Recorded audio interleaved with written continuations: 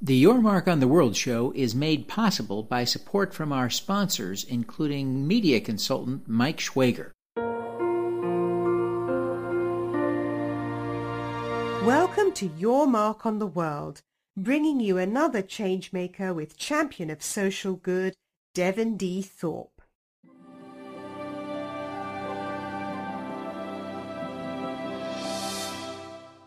Hello, everyone, and welcome to the Your Mark on the World show. I'm your host, Devin Thorpe. I'm a Forbes contributor covering social entrepreneurship and impact investing. Our guest today is Tricia Compass Markman, and she is the founder and CEO of Day One Response and the inventor of a high-tech water bag that can be deployed in emergency response situations. Tricia, welcome to the show. Thank you for having me, Devin. I look forward to our conversation. Well, I'm excited to have you on the show. And tell us a little bit about the bag. Let's start there. Tell us what it is, how you invented it. You were at Cal Poly at the time. What's so special about your bag? Sure. So the water bag it's a family-sized water treatment backpack.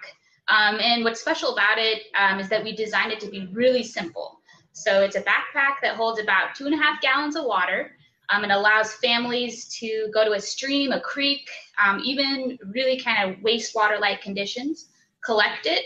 Then there's a P&G purifier of water, little sachet, chemical sachet, put in the chemical, shake up the bag, and then within 30 minutes you have clean drinking water. So it's a system that allows families to collect water wherever they are, to treat it, to transport and store. So it's an all-in-one system. That's really what we were going for. Make it all in one so people had everything. They didn't have to go.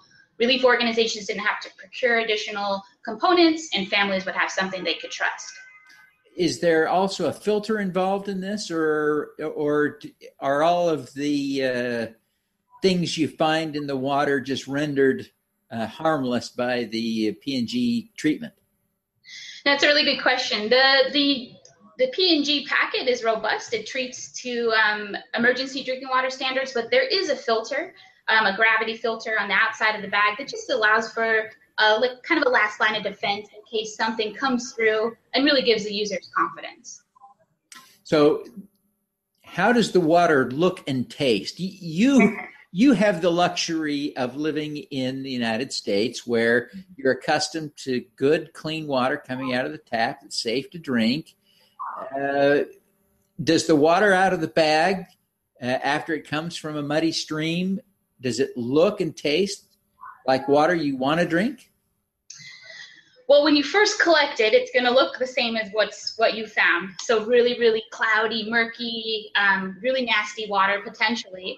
Once you treat it, what's really, really great about the system with the chemical treatment, there's a coagulant. Basically, it binds all the germs and the bacteria and settles down to the bottom, so you visually can see basically the dirt dropping out, which has all the germs or the bacteria in it. And that is really effective. So you see going from dirty to clean, and then you can then dispense it through the bag. So it becomes, clean water that you can drink. It meets U.S. EPA, Environmental Protection Agency standards. So it's something that I definitely have to drink before I can, distribute it to others. So I really do trust the system. That's great. Now, is the bag a single-use bag, or do you clean it and reuse it again and again? How does that work?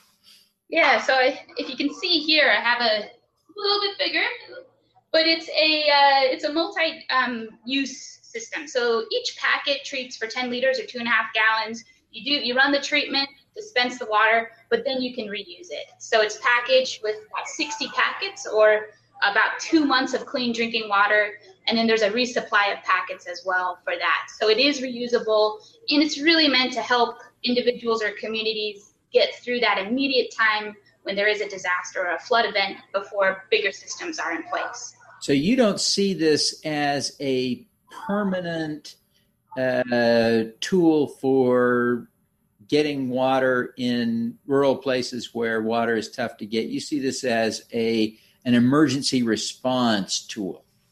Well, it's a great question. We really designed it to be an emergency response tool for that immediate recovery phase. Then there's the longer term recovery and then the rebuilding phase. But what we're seeing through our work in the Philippines, even in Nepal, is the ability that these systems are lasting longer. So going from immediate to recovery phase, we're doing some more innovations to actually go for that longer spectrum as well. But it is really designed as a solution that can be on the ground immediately. So let's talk a little bit about how it's being deployed in an emergency response situation. You were recently in Nepal following the earthquake. Tell us a little bit about your experience there and how you used the bags. Sure. So typically with day one response, we're not first responders. So we're actually not, our goal is not to go to the disaster, but really to work with our implementing partners, such as World Vision, AmeriCares or others, to get into the field, so because they're the experts to do the distribution, to work with the communities.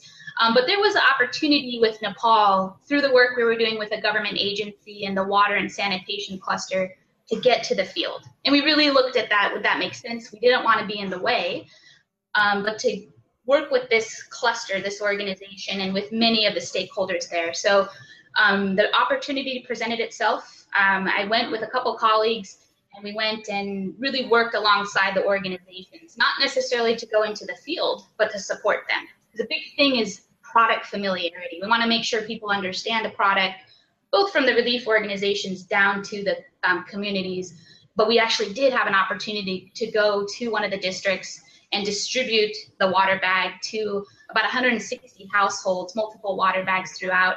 And that was a great experience to see how that whole distribution went. And it was also very eye-opening to see the impact and, unfortunately, the devastation that the earthquake caused, both in Kathmandu, but also the outlying regions. Wow. So how is your work funded? That's also a great question. So Day One Response, we're a private enterprise.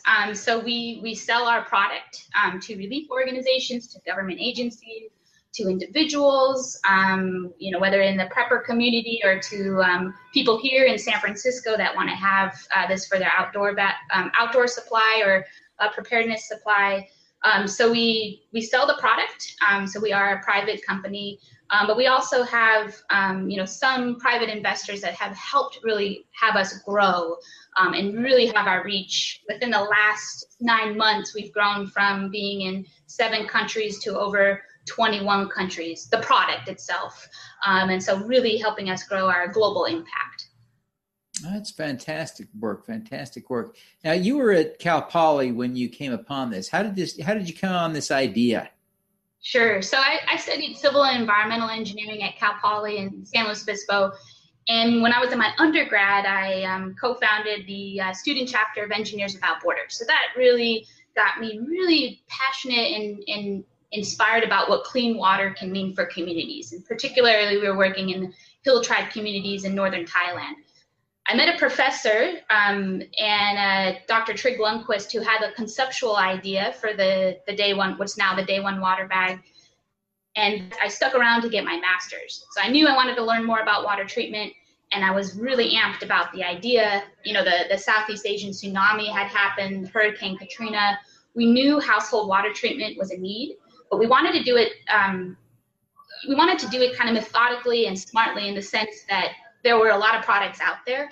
How could we adapt to something that already exists, but to make it better? And so that was really the motivation. But a thesis is not necessarily meant to turn into a business. You have your hypothesis and you can prove it right, or you can find out why it doesn't work. But my professor really gave me the motivation to say, hey, there's a real opportunity here. So that was exciting for me. Oh, that's great. Well, it is wonderful to see the work that you're doing. And you have become, I'm sure, even if you're not aware of it, a real role model to people, especially to, I'm sure, students who are coming behind you at Cal Poly, who look at your success, the attention you're getting, the awards you've won, like the Toyota grant that you just got for $50,000. They're seeing those kinds of things as a validation for what you're doing. And in any case, you have become a role model. Who do you look to in turn as a role model? Well, that's a good question. I think it kind of has changed throughout my life, depending on what stage I'm at. And particularly right now, it's my role models, there's kind of two segments. One being the individuals we see in the field. So the people that I actually got to meet in Nepal, whether that's like the local community members or the relief workers. I mean, it's pretty unbelievable. I was just there for 2 weeks. It's unbelievable the amount of work that these people are kind of the faces in the field, either trying to survive or trying to help the communities. And so that sort of resiliency is motivating to me and helps me with my day-to-day work. You know, when things are going well or not so well, it's those sort of people that I look to say, look, I'm part of this community here. Another role model for me is actually my husband, David. He is so supportive of the work I do, but he also is somebody that consistently asks for feedback from his colleagues, from his friends, from his family. And I think it's being open to feedback and to know that we have strengths, but we also have weaknesses and vulnerabilities. To me, that's really powerful to be able to be aware of that and to try to always improve ourselves. Oh, that's great. Now, you could be doing anything. And clearly, when you enrolled at Cal Poly, I would bet anything that you did not see yourself becoming the inventor of a water bag that you would sell to people in Nepal. So you could have been doing something else, probably what you were planning to do when you were 18 or 19. Why do this? Well, I think, you're right. I didn't, it wasn't something I set out to do, particularly at that time, going through college and engineering school. Starting a business was not even something most of my peers and I ever thought about. It was going through, you either become a private consultant or you go into public works. But it became, through the opportunities that I had, it became almost why not? I really, really kind of dove into my thesis beyond just the lab work, but the ultimate challenges that were being faced in disaster response. And I just kind of fell in love with it. And just my whole entire life has been around it, but it's been around the people and the partners and the investors and the team and everybody that we've met. So it's, I definitely have been fortunate to find something that I have a passion for, but at the core of it is clean drinking water for me. And that helps communities. So that's what drives me. Oh, that's great. Now, you've been very successful, and I know there are mountains still to climb, but there are so many people who aspire to do good in the world, who are entrepreneurs, who would just kill to get where you are already. You've already been successful in so many ways. You're already having so much impact. 21 countries. Holy cow. So tell us something you do every day that helps you to be successful so we can emulate that to have more impact ourselves.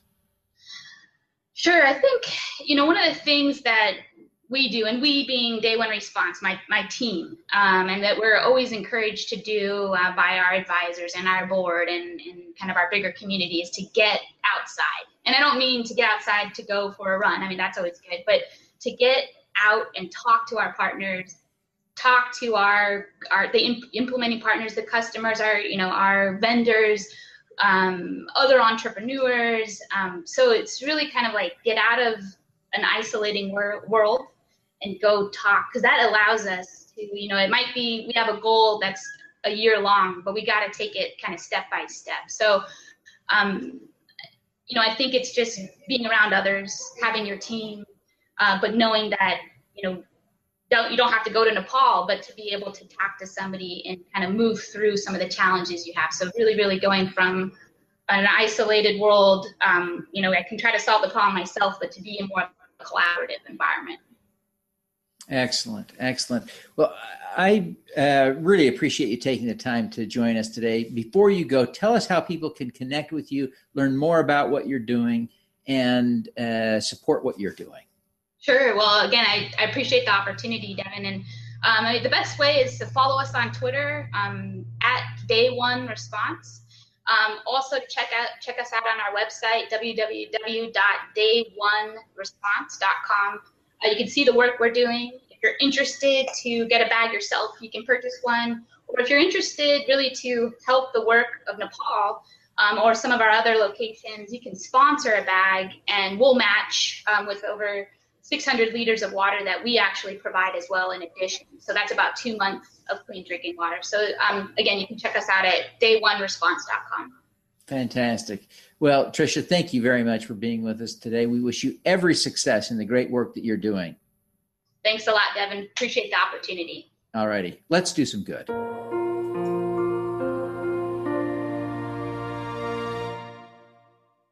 Mike Schwager promotes authors, nonprofits, and humanitarian organizations. He also writes speeches that inspire, and he helps prepare leaders for appearances on major national TV talk shows. Learn more at MediaMavens.com or TVTraining.tv. Call him at 954-423-4414.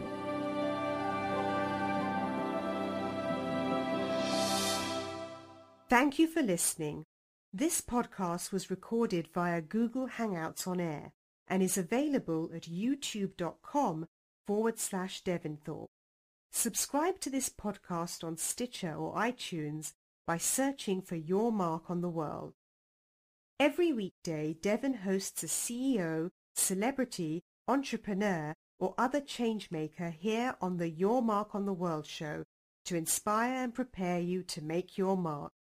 Devin is a champion of social good, writing about, advocating for, and advising people who are doing good. He is a Forbes contributor who is a recognized thought leader in social entrepreneurship, impact investing, and crowdfunding. To book Devin as a speaker, visit devinthorpe.com. Learn more about Devin's work at yourmarkontheworld.com.